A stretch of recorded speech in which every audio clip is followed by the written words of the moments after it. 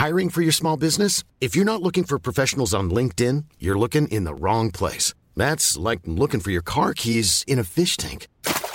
LinkedIn helps you hire professionals you can't find anywhere else, even those who aren't actively searching for a new job but might be open to the perfect role. In a given month, over 70% of LinkedIn users don't even visit other leading job sites. So start looking in the right place. With LinkedIn, you can hire professionals like a professional. Post your free job on linkedin.com/people today. Hey, I'm Ryan Reynolds. Recently, I asked Mint Mobile's legal team if big wireless companies are allowed to raise prices due to inflation. They said yes. And then when I asked if raising prices technically violates those onerous two-year contracts, they said, "What the f*** are you talking about, you insane Hollywood ass?" So to recap, we're cutting the price of Mint Unlimited from $30 a month to just $15 a month. Give it a try at mintmobile.com/switch. $45 up front for 3 months plus taxes and fees. Promo rate for new customers for limited time. Unlimited more than 40 gigabytes per month. Slows full terms at mintmobile.com. Hey there, it's Michelle Norris. I'm host of a podcast called Your Mama's Kitchen. When I travel, I'm usually looking for a way to find a taste of home when I'm not at home. And one of the things I love to do when I am at home is entertain. And Airbnb allows me to do that. When I was in California recently, I rented a house that had a great kitchen. And when we were sitting around the table, we were all thinking, we're in someone else's house. Someone could be in all of our homes as well. If you have a home, but you're not always at home, you have an Airbnb. Your home might be worth more than you think. Find out how much at airbnb.com/host. Hello, chickens. This is the fabulous Adam Richard, and I have a theory.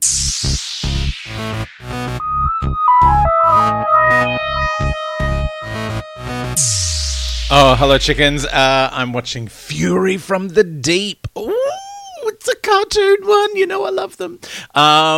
So before I watched this, I decided to watch all the surviving footage. It's like a minute at best, like little snippets from each episode. One of the reasons I've been so excited about watching this one is because on I think it's the Lost in Time box set, which has got like whole episodes from stories where, you know, most of them are missing. Like there's episodes from the Crusades, there's episodes from the Wheel in Space and all this kind of stuff. It's all first and second Doctor black and white stuff. But there was a couple of clips from Fury from the Deep on there, and they were terrifying. And they're still quite spooky now. So I watched all those and then put the episode on. And my first thing was like, oh, it's in widescreen. Like, it's an animation. They can do whatever they want with it. I started watching the black and white one and then decided to put on the colour one because I went, well, they've gone to the trouble of colouring it in. I might as well look at their good work. You know, it's made up anyway. So... by the way, from watching the surviving footage, I love how much in the 60s there was just a lot of standing in the corner of a room shouting and screaming. Like, you couldn't move too much because the cameras wouldn't pick it up. Whereas nowadays it's so frantic. So anyway, this episode will go for 2 hours if I don't get on. We start off with some nice painted backgrounds. I love it. Establishing shots of a refinery. By the way, I loved this Target novel. Like when I was a teenager, this came out and it was massively fat. And written by the original author, and it was great fun. So the TARDIS plops out of the clouds, lands on the surface of the sea, and we see the second Doctor, Jamie and Victoria, rowing from the TARDIS on a rubber life raft. Bit of business. They've got life jackets on. Victoria seems disappointed that they always land on Earth. She's like, or this planet, as she calls it, like she's from somewhere else. It's like, mate, you're from Earth. You're Victorian London. Jamie says, oh, it's always England. He sounds like a fan whinging about the Russell T Davies era. And he thinks the Doctor can't pilot the TARDIS, which is why it's landed at sea. The Doctor's like, it floats fine. Calm down. So they find some foam on the beach, which the Doctor investigates, and then they have like a weird foam fight in the sea foam. They throw Victoria in it, which is problematic. Lots of laughing, and then they see this pipe, and Jamie's like, oh, is that where it's coming from? And so the Doctor goes up, it's the Euro-Sea gas pipeline, and the Doctor's like, well, I don't think it's anything to do with the foam. And he starts fiddling around with a big box that's attached to it, and he gets out his sonic screwdriver, first appearance of the sonic screwdriver, everyone. Very exciting. He loosens the bolts, and Jamie's like, "What's that noise? Sounds like a heartbeat." And the doctor listens to the pipe with a stethoscope, just, I guess because it's a heartbeat. And then we see that they're being watched on a monitor, and there's like a weird target thing on them. Victoria doesn't like it. She goes, "It feels like we're being watched." Yeah, you are, mate. There's spooky music as the the monitor watches them, and then there's a 3 flashes and zapping, and they all fall down, and it's all very in the distance. It's weird. Then we see a close up. They've got like tranquilizer darts in them. And then there's like a weird point of view shot as they're waking up in this high-tech control room, and the Victoria's like, "I can't move." They're all tied up, and a couple of masked people come in, and the doctor wants to know where they are. And some bloke comes in and says, "What are you doing here?" And then another man in a lab coat gives them the antidote with like a gas cylinder thing. So they're all wake up a bit more. And the boss man has got grey hair. He's like, "You were tampering with my emergency relief valve. You're saboteurs." The doctor's like, "I'm just being curious." And the boss man sends them off and says, "Lock them up in one of the cabins."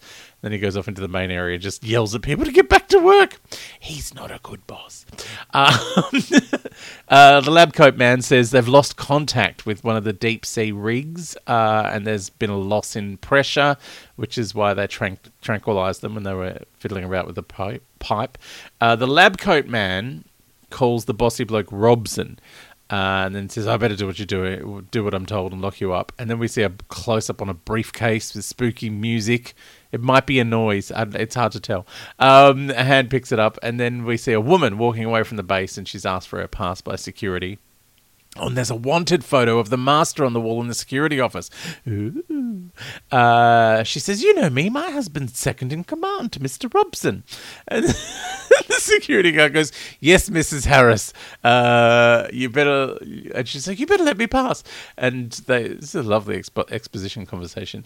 She wants to go for a walk. He's like, "No, you better go back to the residential block," and then he shuts the gate. Okay. Meanwhile, the doctor tells the lab coat man he was investigating the pipe because he heard movement in there. And old mate lab coat says, "Look, marine life can't get in." The doctor's like, "Something might have got in the crack." And the doctor's like, "Shouldn't you turn off the gas until you've worked out what it is and fixed it?" And he's like, "Oh, no, Robson would never turn off the gas." Then he's like, "What? He prides himself on it being on the whole time since he's been here." And I'm like, "Oh, it's going to be one of those episodes." And there's a calendar on the wall that says it's 1975. There's a monitor, which there's a bloke on there. Apparently they've regained contact with Rig D, and this weird muffled screen, and Robson's furious because he can't hear. He seems furious all the time. I think he might have gastritis. I have gastritis at the moment. It's very uncomfortable. The man on the screen says everything's fine. There's been a slight accident, but everything's under control. And he keeps repeating, "Everything's under control." It's like a robot. Meanwhile, lab coat man tells Robson, "We should turn off the gas flow and check the pipes." And then some other bloke in a lab coat with a ginger mustache says, "Oh, the gas flow's going down even more." And Robson's furious. He says, "I know better. I've worked on rigs. I've worked in pipes." Then we get a close-up on the briefcase again while they talk. Apparently, lab coat man is Harris, so he's obviously the husband of the woman outside. Then we see someone taking files out of the briefcase, and Harris comes over and says he's got some calculations that he needs to show him, and he's like, "Oh, the file's gone. I better go home and check on it." Robson says if Harris can't prove there's a problem, he's going to send him back to the uni he came from in pieces. That seems a bit like he would not keep this job in this day and age. He's a very inappropriate man. So Jamie is trying to climb in a ventilation shaft. Whoa, it's the 60s, ventilation shaft. Woo. Victoria says, "What are you doing?" "I'll just open the door with a hairpin." Meanwhile, Jamie sees Mr. and Mrs. Harris in the corridor, and he's like, "Oh, darling, can you get me a file from home?" Jamie falls into the corridor after they leave, just as Victoria unlocks the door. Hilarious. Mrs. Harris is looking for the file. Oh my God, there's a number one scientist mug on the table, bless. And she's rifling through papers, and a bit of seaweed gets her and stings her, and she's like, "Ah!" and flings it out the back door. And it begins that heartbeat sound and wriggles away. Ugh, bad seaweed. Then a man called Van Lutyens has turned up. He's returned from a rig on a supply boat, and he's like, the men there are restless. And then they talk about losing contact with Rig B, and Robson said, I spent 4 years out there, I've got no sympathy. Van Lutyens says he's from the Dutch government, and Robson won't take his advice, and then he starts yelling in Dutch for a bit. The doctor, Jamie and Victoria are listening to this, and the doctor thinks Dan Lutyens is racist against the English. Baxter is on a monitor. It's all new people, just keep turning up all the time. Baxter says, have the men have told their grievances to Van Lutyens, as he told you? And Robson's like, bah, bah, bah, bah. And he also says there's something in the pipe with a heartbeat, and the doctor is like, oh, that's what we heard. And he tells Victoria to go back to the bunk where they were sleeping. Meanwhile, Mrs. Harris is looking at her seaweed sting, and she buzzes to say hi to her husband, but talks to someone else. Robson's asking for something to be recalibrated when Harris turns up and says, oh, my wife's sick, and they can't get the doctor because he's on the rig, and you won't let anyone else in because of the security lockdown, so I've got to go and see her. And Robson's like, oh, all right. Then some masked person is opening gas valves. Victoria is secretly following Jamie and the doctor, and she goes into another room, the one where the gas valves are, and she starts coughing. Masked man sneaks out behind her and locks her in, and she starts turning the valves off. Then on a monitor we see a button pushed and a level drops. I'm guessing that's the room Victoria's in. She's looking around. Meanwhile, the doctor tells Jamie they're at the impeller, which is how the gas goes through the pipeline. They sneak into a door, and then they find a transparent bit of the pipe where it's there to check for condensation and if anything's gotten in the pipe. Meanwhile, Victoria's banging on the door. There's foam and seaweed coming towards her, and we can hear the heartbeat again. The doctor hears it at the pipe, and then they hear Victoria call out, and they run towards her, and we see foam coming out from under a door. Then there's seaweed and foam everywhere, and we hear Victoria screaming, and then it's the end credits, and oh my God, creepy seaweed. This is a new height for Doctor Who. I'm very excited and invested in the creepy seaweed.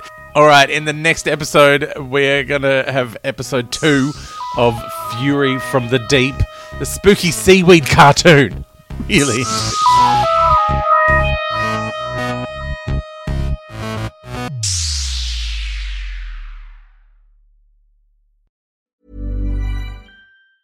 Hi, I'm Daniel, founder of Pretty Litter. Did you know cats tend to hide symptoms of sickness and pain? I learned this the hard way after losing my cat, Gingy. So I created Pretty Litter, a health monitoring litter that helps detect early signs of illness by changing colors, saving you money and potentially your cat's life. Pretty Litter is veterinarian developed, and it's the easiest way to keep tabs on your fur baby's health right at home. Go to prettylitter.com and use code ACAST for 20% off your first order and a free cat toy. Terms and conditions apply. See site for details. Even when we're on a budget, we still deserve nice things.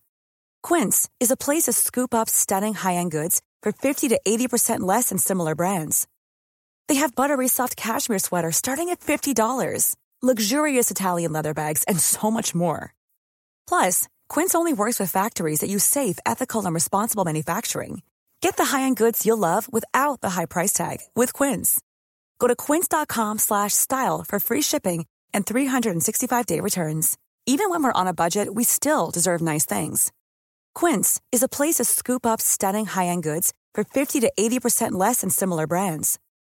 They have buttery soft cashmere sweaters starting at $50, luxurious Italian leather bags, and so much more. Plus, Quince only works with factories that use safe, ethical, and responsible manufacturing. Get the high-end goods you'll love without the high price tag with Quince. Go to quince.com/style for free shipping and 365-day returns.